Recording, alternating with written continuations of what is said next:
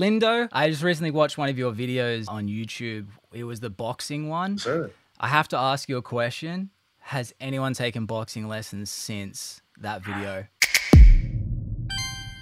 I don't think a single soul has taken a boxing lesson since I made that video at all. Well, they probably should. Not to hate, like they were doing this one. They were going back the whole time.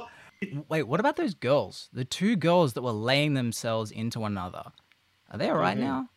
Yeah, they're good. No brain damage? They had beef for some reason. Basically, the smaller one was calling out the bigger one, and the smaller one was like, "Hey, I'll box you," and the bigger one was like, "Oh, I would kill you," and then she was like, "Oh, okay," and then that's when they started beating the crap out of each other. So which one ended up winning?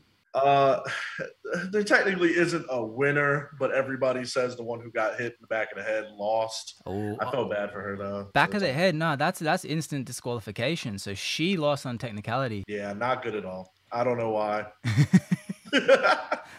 How did that come about? I love watching people who don't know how to fight because I used to be that, the classic. Oh yeah, for sure. Yeah.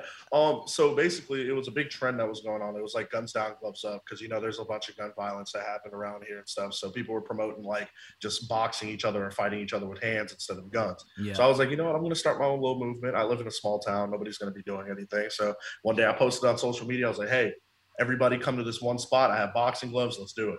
And so, it's just a way to get the community together, everybody laughing and having fun and stuff, even though nobody knows how to fight. It was fun to watch. It was entertaining for me. The one guy that was scary was that massive black dude that was like built like a fridge.